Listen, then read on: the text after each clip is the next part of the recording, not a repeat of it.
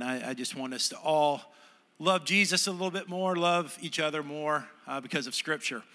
Now, something almost every human being has in common is somewhere along the way we learned how to walk. Do you remember that day? Raise your hand if you remember that day. Okay, I just want to see if people would mindlessly raise their hand. Yeah, of course, none of us remember that.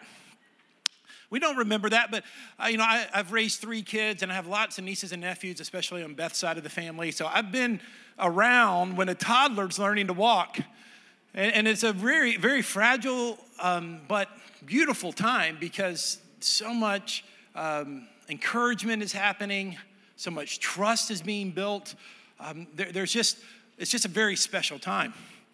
Now, Beth has a big family up in the Appalachia region. That's my wife.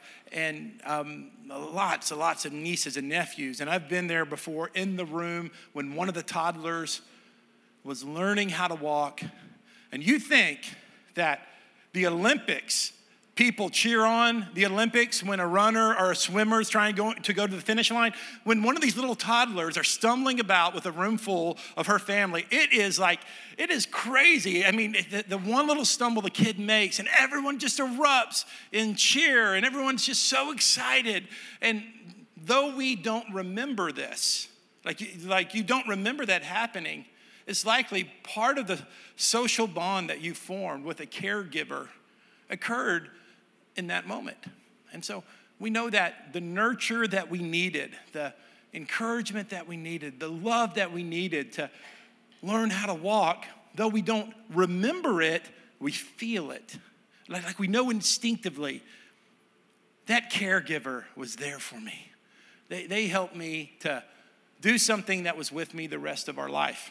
We're going to get to Colossians in a little bit, but before we do that, I want us to go way back 2,700 years ago, 2,700 years ago, to the book of Hosea and to God's heart. And I want you to remember and feel God's heart for you and God's heart for us. And especially on this Baptism Sunday, we're going to celebrate with those being baptized, but we don't just cheer them on. We reaffirm our own baptism. And that's what we'll do in just a few minutes. And how did we get here? Hosea lived and ministered in a time of great national prosperity. And just like us today, in that time of prosperity, when things are going good, we feel pretty safe. A lot of us have money and options and all of that. It's really, really easy to forget God.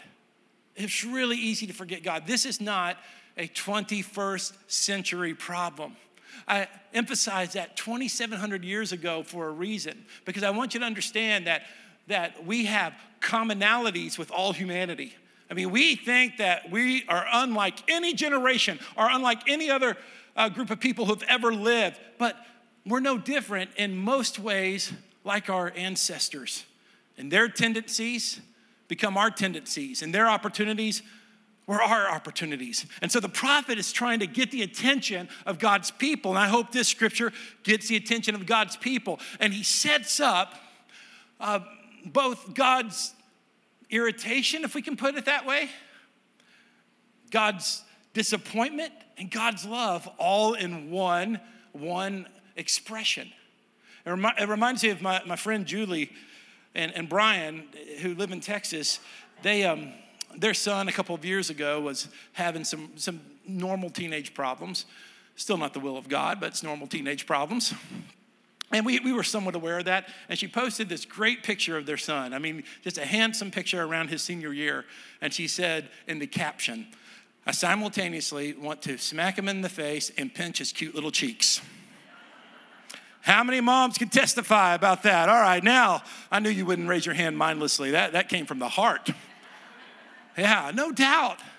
And that's kind of like how we feel as parents, as caregivers, as fathers. It's like we get so irritated with our kids, but at the same time, that irritation, that disappointment, that sense of standards that we have to uphold doesn't change our heart for them. It doesn't change our love for them. It's like working together in concert. So here we go to the scripture, Hosea 11, starting with verse 1. It's really one of the most tender passages of the Old Testament. When Israel was a child, I loved him. And out of Egypt I called my son. Israel called to the Egyptians even as Israel was leaving them. In other words, they were, even as they were leaving Egypt, they were like still attached to Egypt. And they kept sacrificing to the Baals and burning offerings to the idols.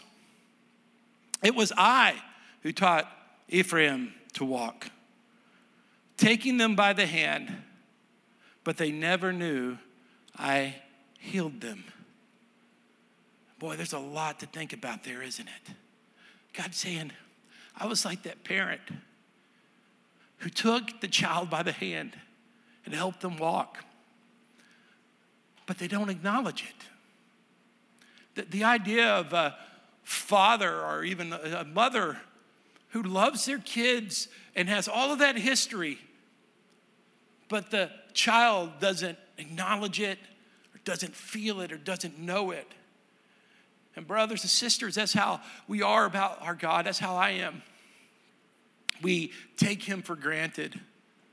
We do. We forget our own story. We forget our own testimony. So God goes on and through the prophet Hosea, the theme kind of changes to caring for an animal, which is part of what we do in creation. That's why our care for animals are so important. Verse 4, I led them with human cords, with ropes of love. So think about an animal being led to where they're supposed to be. It really led to food and water. And God calls those ropes of love. God's direction in our life is not a constraint. God's direction is an opportunity. God's direction is a gift. God's direction is best for us. Though in rebellion, we like to pull against those ropes of love, don't we? He gives this word picture again to an agrarian society who's working with animals every day. He says, to them, I was like one who eases the yoke from their jaws. I bent down to give them food. Can you feel the tenderness of God for us? He's like, I'm leading them to nourishment. I'm leading them to what's best for them. And verse 5 is a very difficult verse. I mean, translators have been working with this verse for a long time.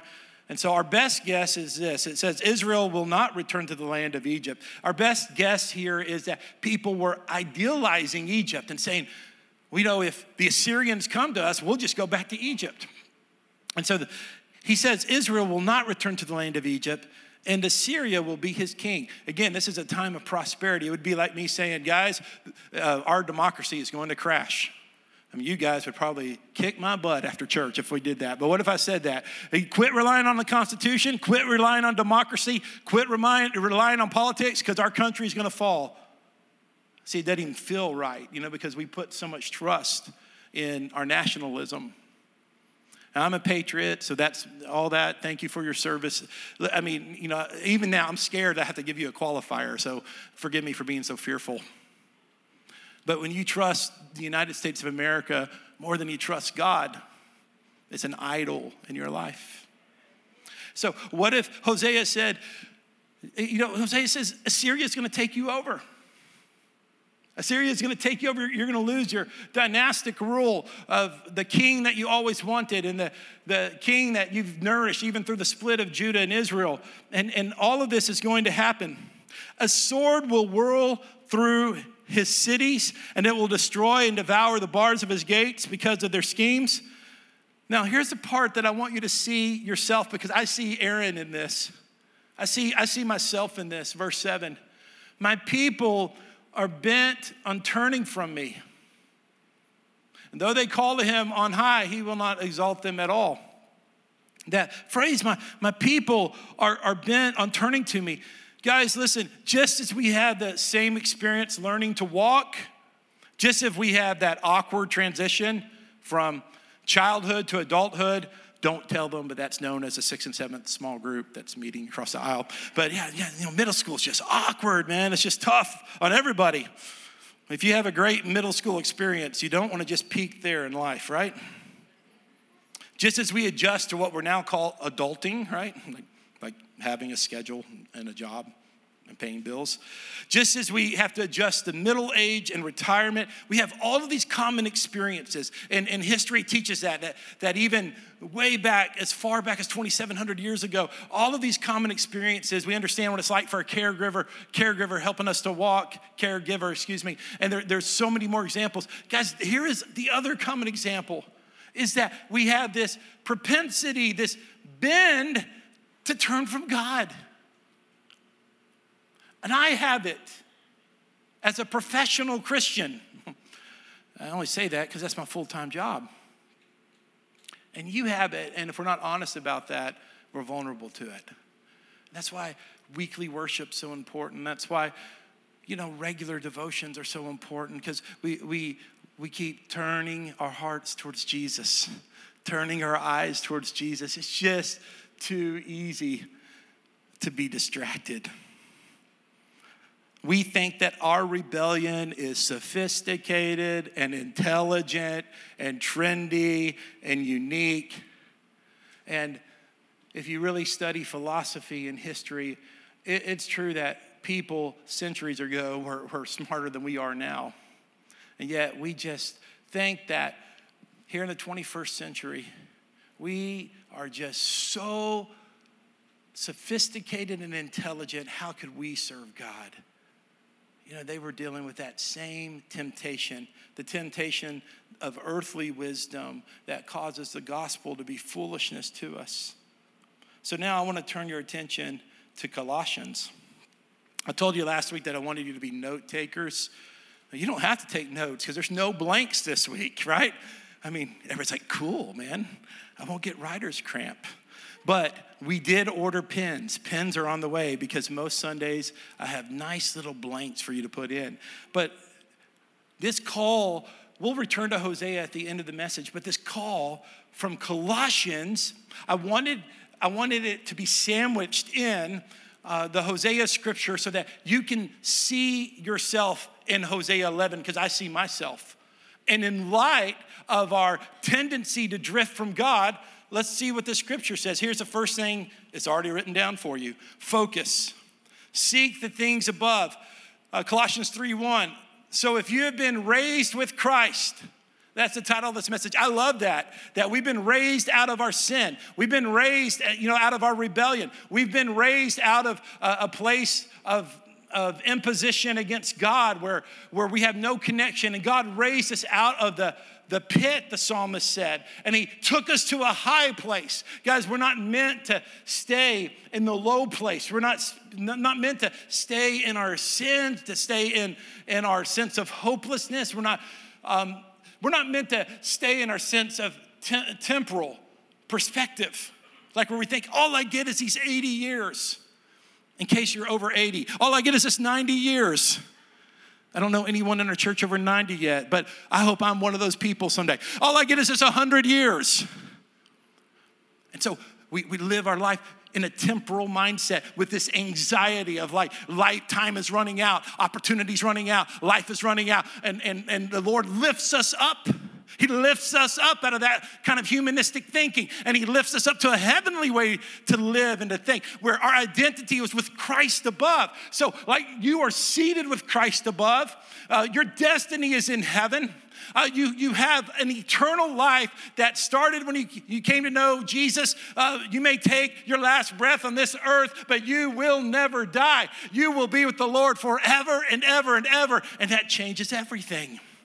So now the focus is this. Since you've been raised with Christ, seek the things above, where Christ is, seated at the right hand of God. How many know that we need to hear that over and over and over again? Don't keep your eyes down, get your eyes up. And spiritual focus, that's what the church calls us believers back to, is a spiritual focus, to focus on the things that really matter, to focus on the things that really make a difference in our life. Someone asked Jesus this question, our gospel reading today out of Luke chapter 12. Someone from the crowd said to him, "Teacher, tell my brothers to divide the inheritance with me." That's a big issue. How many know that after grandma dies, chaos is loosed on families? And it's kind of a ha-ha, but it's really not. It's really not. I have a lot to say about that, but we'll move on. Verse 14, "Friends," he said to them, Who appointed me a judge or arbitrator over you? And he's like, I don't want to really get into human law here. But he says in verse 15, he then told them, watch out and be on guard against all greed, because one's life is not in the abundance of his possessions. We need to let the word of God feed us. This insecurity we have because people that we went to high school with 10 years ago and 30 years ago, they have a nicer car, bigger home, they travel more, that kind of thing. If we have our mind set on that, we need to put our eyes to a higher place. No comparison. We should be humble and grateful for what we have. But materialism in the church is killing the soul of the church. When we begin to judge people by what their career is and how much money they have and how much they have to offer the institution and all of the different outward symbols of power and wealth and influence. And Jesus, remember Jesus is the one that we worship. He says, don't get caught up in greed. Your life is more than an abundance of possessions. Don't be that person who has all the stuff but doesn't have love. Verse 2 says, set your mind on things above, not on earthly things. And I just want to say this. Someone really needs to hear this. Quit blaming God because you have your head in the wrong place. That is just a misdirecting of blame. Some of you are like, you just have chosen to be bitter at God. And if you just put your mind on the things of God, the life of God would come alive in your heart. Deny, here's the next thing. Deny, put to death. And it goes on and it lists all of these sins. Therefore, put to death what belongs to your earthly nature: sexual immorality, impurity, lust, evil desire, greed, which is idolatry. Because of these, God's wrath is coming upon the disobedient. Now, everybody just hold on for a second. You want to hold your chairs here for a second? God's wrath. That just makes us uncomfortable. But I know this is that God's wrath should not scare those who know Jesus. So God's wrath points us to Jesus, makes us dependent upon the table of the Lord, which represents the cross and the resurrection. And I wouldn't, I don't want a dad in my life that doesn't have a little gumption behind him, who won't say, kids, straighten up. I don't want a grandpa who has no standards. I don't want a mom who doesn't confront my behavior when it doesn't uphold our family name. We think we want that, but we really don't. We want parental figures and grandparents that stand for something. We want a name that means something. We want a standard that has effect and even with that has consequence. And so we don't fear the wrath of God because the wrath of God takes us back to Jesus. And verse 7 says this: it's put away. And you were walked in these things when you were living in them. But now put away the anger, the wrath, the malice, the slander, the filthy language. Hey, all of these things are part of denying ourselves. Here's the next one: put on. It's not enough just to deny ourselves. We put on the nature of Christ. It says, and having put on the new self, you're being renewed in the knowledge according to the image of God. This is the idea of when we do make mistakes, when we do use filthy language, when we use anger, when we participate in the sins that were listed as believers in Jesus. That's not really us. That's not really us anymore. That's the old man. That's the old Aaron. That's the old Sally. I don't know a Sally in the room, so I use the name Sally. That's the old Sally. And these things do happen, and unfortunately, we do sometimes step back in the old man, and that's why Scripture says, listen, put to death the old man. And just the less you do something, the less it has a hold on your life. Is that deep preaching or what? You break the power of it. The second time, it's not as hard. The fifth time, it's not as hard. Through the power of Jesus, a 10th time, it's over. And then here's the last thing I want to say about Colossians is, and you guessed it because it's written in your bulletin, include in Christ. There is not Greek or Jew, circumcision or uncircumcision, barbarian, Scythian, slave and free, but Christ is all in all. This was a church that was racially divided. I know that these days there is the topic of diversity and racial reconciliation and gender inclusion is in vogue. Guess where it started? The Bible. It didn't start in the academic world. It didn't start in ideas generated from man. Jesus says, listen, there's no racial divide. There's no Greek, there's no Jew when you're in Christ. At other times, the Bible is okay of giving identifiers to get the job done, the distribution of food and things of that nature in the book of Acts. But our heart is inclusion.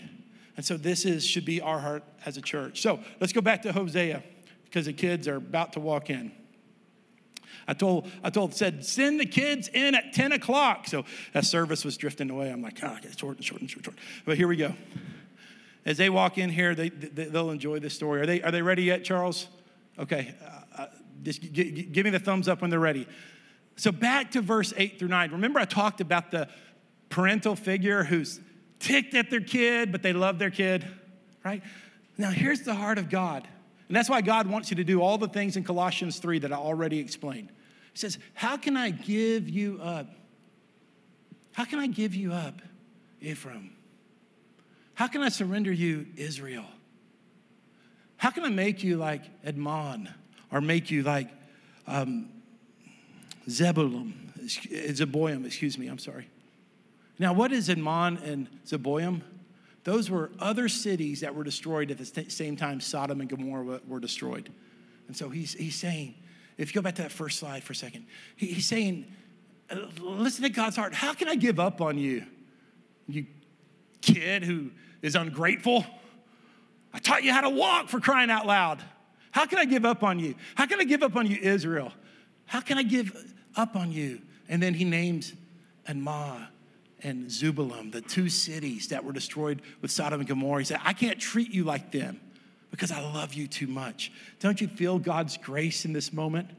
And so he goes on in verse 9 and says, he went on and says, I have had a change of heart. Wow, isn't the gospel good? Right? Isn't Jesus good? Isn't forgiveness good? I've had a change of heart. My compassion is stirred. I will not vent the full fury of my anger. I will not turn back to destroy Ephraim. For I am God and not man, the Holy One among you. I will not come in rage. What a beautiful expression of the heart of God. Here's the deal. God says, yeah, I can send my wrath to you and you deserve it, but I'm not going to do it because I love you too much. That's a picture of the gospel we have. Deserving the punishment of God, but getting the love of God. Deserving, everything that we've done to forget God. We deserve for him to turn his back to us, but instead he reaches out his hand in love. I want to invite the kids. Are they here yet? Come on. Our kids like to see baptisms. What can I say? And as they're coming in, I'll tell you a story. You don't have to look at me, but you can look at the cute little kids. That's fine. I won't be offended. One of my earlier memories was going to the mall with my family. And maybe the kids will enjoy hearing some of this as they're coming in. And that was a half-a-day event to go to the mall. So the deal was this. Aaron, if you behave, the very last stop at the mall will be the J.C. Penney's toy store. So I knew that I had to be good all day because the very last place we would stop would be the J.C. Penney's toy store. And all day, the anxiety in my life was which Star Wars figurine would I choose, Chewbacca or Boba Fett? Which one? And I was stressed about it all day. I was on my best behavior, but was it going to be Chewbacca or Boba Fett? And so as a little, maybe 5-year-old, 6-year-old, I don't remember, I had this idea. I picked out both of them, and I was choosing, which one should I pick? Which one should I choose? And I used reasoning. If I don't pick one, Mom will buy both of them. I mean, that's pretty smart. And so I was like, I can't choose. And she kept trying to get me to choose. And my brother and sister were trying to get me to choose. And I would not choose. And she finally said this, and you remember these kind of threats. If you don't choose one, you're getting none. If you don't choose one, you're getting none. But me and my 5-year-old wisdom, I doubled down. I said, I'm not going to choose. I want both of them. So finally it came to the point where we left, and I left without my toy. Yeah, I know. So like any good parent, my mom put me in the back of the station wagon. No seatbelt. No car seat. No seat. It was awesome. It was like a mobile playroom all the time. And I had a pillow back there. I told you I lived in there, you know. And I put my head in that pillow, and I cried as she drove home. And I started saying, I hate myself. I hate myself. My brother said, shut up. And I said, I hate myself. You know, my sister was pretty nice about it. But I'm like, oh, I'm crying and crying and crying. And I could feel the rhythm of the car going back to our neighborhood. But then the car started turning in unusual directions. And my cry started to ease. And sure enough, she returned to the JCPenney toy department for me. My brother's like, what are you thinking? He's such a brat. She said, I hear repentance in his voice. So I don't know if it was repentance or manipulation. But the story's not really about me. It's about the heart of a parent who said, he said, hey, he deserves punishment, but he's going to get my love. How many know Jesus has done the same for us? He's done the same for us.